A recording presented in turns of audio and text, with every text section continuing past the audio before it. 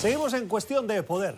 Hoy ha sido el día de la reivindicación. El presidente Donald Trump se ha dirigido al país desde la Casa Blanca y lo ha hecho con un discurso muy poco ortodoxo. De acuerdo, Donald Trump es poco ortodoxo, pero es que hoy, en nuestra opinión, ha superado las expectativas. No ha seguido el teleprompter, el discurso oficial que tenía preparado y, como decíamos al principio del programa, ha exhibido portadas, ha criticado, ha insultado, ha dejado que le aplaudan, ha pedido aplausos y todo frente a una coreografía de republicanos y de funcionarios y seguidores que lo consideran su líder. Es el presidente de Estados Unidos, sin duda. Tal vez el lugar, la Casa Blanca y la Sala Este no eran el lugar adecuado. Donald Trump puede sentir su derecho a sentirse acosado, asediado por estos meses de investigación. Hoy termina el juicio político. En lo político seguramente, pero son los ciudadanos los que a partir de ahora, estando informados, van a decidir, van a sentenciar y lo harán en las próximas elecciones. Se termina para muchos una pesadilla, para otros algo que ya cansaba y los medios nos sentíamos también un poquito agotados. Hemos invitado a José López Zamorano, es periodista, es mexicano, es director también de la Red Hispana, Red de Noticias de la Red Hispana. Nos acompaña esta noche. Gracias por acompañarnos, Pepe, bienvenido. Gracias, Gustavo.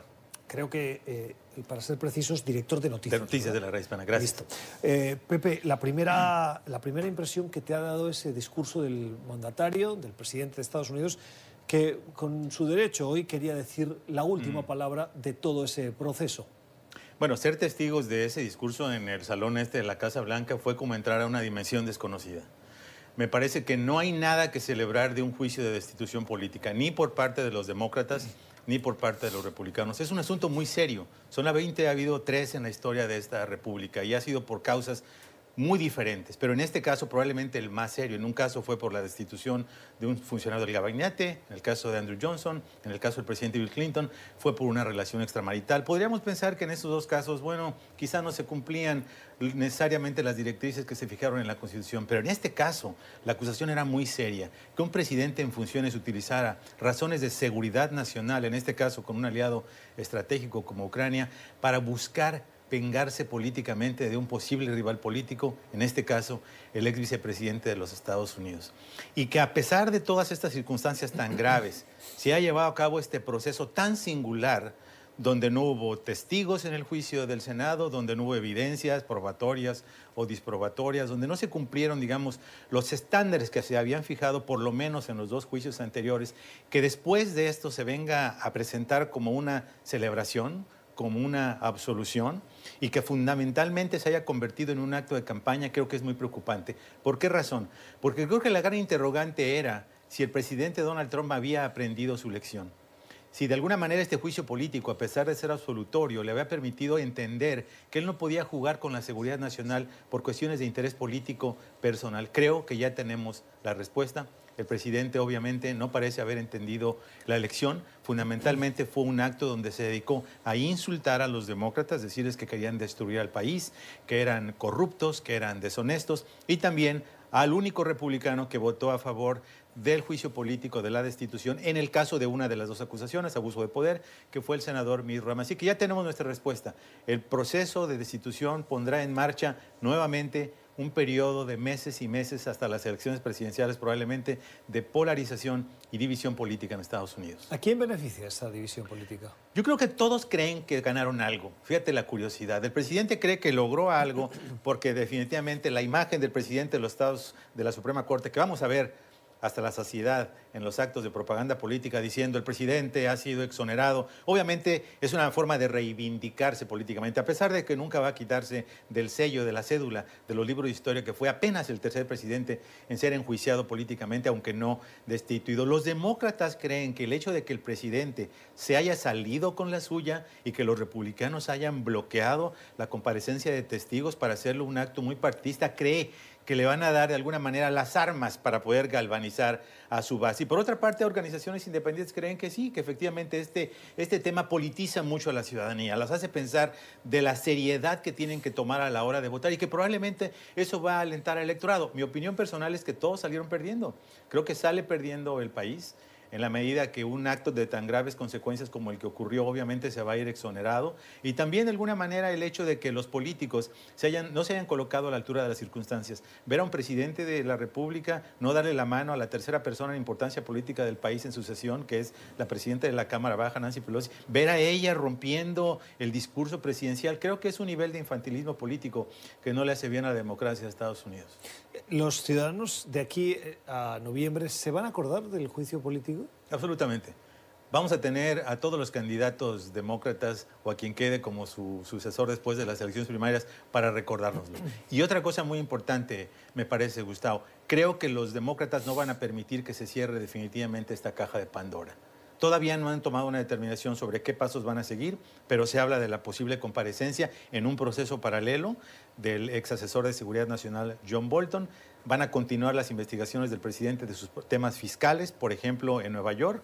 Van a continuar las acusaciones sobre la cláusula de emolumentos de la Constitución, de sus ganancias en su hotel Trump aquí en Washington y en otras propiedades. Entonces yo creo que ellos van a buscar de alguna manera que se mantenga este tema en la atención pública. Y un dato muy interesante, esta mención que hizo el presidente en el mensaje sobre el Estado de la Unión, de que ellos defienden la permanencia de las enfermedades persistentes en la reforma del sistema sanitario, creo que es un punto que van a tomar los demócratas de una manera muy seria. Porque ellos, los demócratas, quieren tener el tema de salud en un lugar frontal y no necesariamente algo negativo como el impeachment, por ejemplo. Pero el hecho de que haya sido una información que es comprobable que es falsa, porque los republicanos han buscado en decenas de ocasiones, tú lo sabes, destituir y eliminar y derogar la ley de salud asequible, que el mismo día del mensaje sobre el Estado de la Unión haya un litigio donde el Departamento de Justicia está argumentando a favor de la derogación de esta ley, incluidas las enfermedades persistentes, creo que puede ser un talón de Aquiles para aquellas personas que están tomando las elecciones con seriedad. ¿Sale consolidado con su base el presidente? Sí, yo creo que sí. El presidente tiene una base conservadora muy sólida, muy disciplinada. Ya vimos la reacción que hubo de toda esta serie de grupos al voto del señor Mitt Romney. Inmediatamente empezaron a hacer campañas mediáticas, las redes sociales se llenaron de insultos al senador, algunos lo declararon traidor, hay quienes quieren que lo expulsen del Partido Republicano. Esto te habla un poco de la dinámica política. Yo creo que la base, tanto el presidente como la base se sienten envalentonados por este desenlace.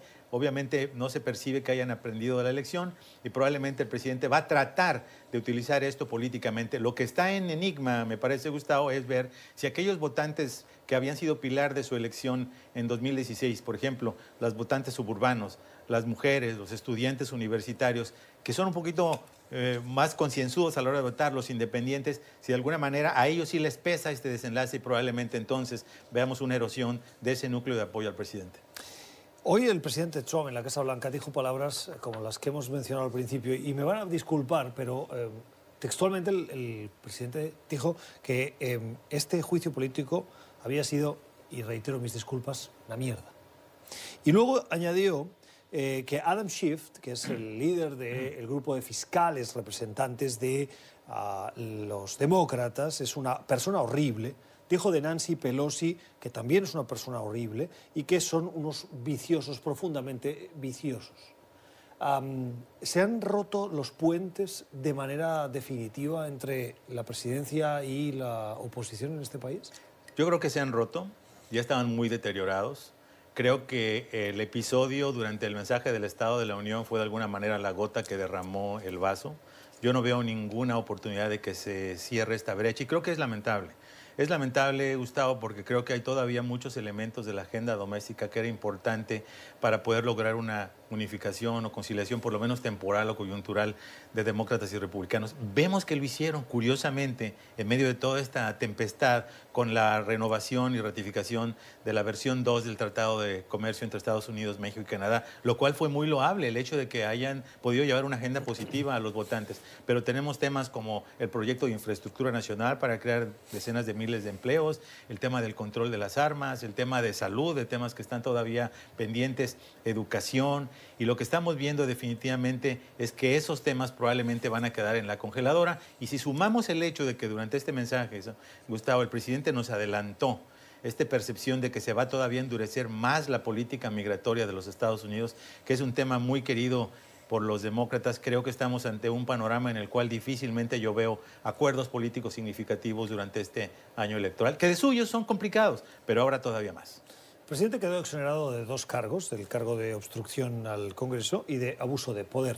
Los 2 hubo votaciones por partidos y solo en una de las 2 votaciones, la de abuso de poder, hubo un republicano, el primero de la historia, que vota, siendo el mismo partido del presidente en cuestión, a favor de su destitución. ¿Qué coste va a pagar Mitt Romney? Coste político. Críticas van a recibir porque los seguidores de Trump lo van a ver como un traidor y el mismo presidente ya ha pedido que le echen del partido. Pero una cosa es la retórica, el ruido político, y la otra es el comportamiento de los electores. Él es de Utah.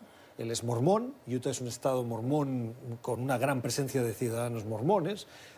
¿Qué coste va a tener para él ese ejercicio de sinceridad que hizo para justificar su voto? Lo que va a tener es el mismo costo que hubieran pagado otros republicanos que le hubieran dado la espalda al presidente, y es el hecho de que el presidente se va a convertir en su principal atacante. Y no solo él, todas las huestes que moviliza el presidente. Mitt Romney, y hay que reconocerlo, sabía que esto iba a ocurrir. Él sabía por los precedentes, ¿no?, que el presidente tiende a ser muy vengativo. No solamente, curiosamente, no solamente contra sus rivales políticos, lo ha hecho contra sus propios colaboradores, lo hizo contra sus agencias de seguridad nacional, contra el director del FBI, contra su propio secretario de Justicia, el señor Jeff Sessions, que fue uno de los primeros, si no creo que el primer senador que lo apoyó en sus aspiraciones presidenciales. Si eso hace con sus colaboradores, imagínate lo que va a hacer con un senador con quien no siempre ha habido encuentros. Yo creo que va a enfrentar el senador Romney una muy fuerte presión de sus seguidores del presidente, obviamente campañas en su contra, y bueno, eventualmente podría pagar un costo político en las urnas. Tan deteriorada está el decoro político en Estados Unidos que los mismos republicanos, colegas de Mitt Romney, y muy particularmente pienso en el líder de la mayoría republicana, Mitch McConnell, que no salen a defenderlo. ¿No sería la primera vez que vemos que hay discrepancias dentro del mismo partido entre las mayorías en el Congreso y la Casa Blanca, aunque sean del mismo partido? En este caso, un ataque del presidente a un colega, siendo tú el líder de la mayoría, hablo de Mitch McConnell, pues sería esperable que saliese a decir como mínimo unas palabras de es bueno no utilizar un tono X. No lo estamos viendo. Yo creo que la realidad es que los republicanos dejaron de ser el partido republicano, es el partido de Trump. ¿Y sabes por qué? Porque están aterrados del presidente. Precisamente por lo que comentábamos, por el hecho de que el presidente es muy vengativo. En ocasiones previas ha mostrado que lanza toda su fuerza política. Tiene 60 y tantos millones de seguidores en Twitter, por ejemplo, y él sabe que con la presión adecuada es muy fácil que pueda destruir candidaturas. Y hay varias candidaturas de senadores republicanos que están en peligro en esas elecciones de noviembre del 2020. Así que yo creo que están muy atemorizados, y eso explica por qué el señor Romney no ha recibido, como tú bien dices, lo que sería el lógico apoyo solidario de su partido, porque todos los republicanos saben que aquel que públicamente apoye al senador Romney va a ser objeto de la ira presidencial y de todas sus huestes. Es un clima muy preocupante, y creo que el presidente lo ha hecho de una manera muy efectiva para su causa, porque ha evitado justamente que haya decisiones y divisiones. Como lo vimos durante el impeachment, básicamente todos los republicanos cerraron filas en torno al presidente, no permitieron la presencia de testigos, bloquearon todo el posible acceso, justificaron las acciones del presidente, cuestionaron el proceso. Básicamente se convirtieron en el muñeco del ventríloco del presidente Trump.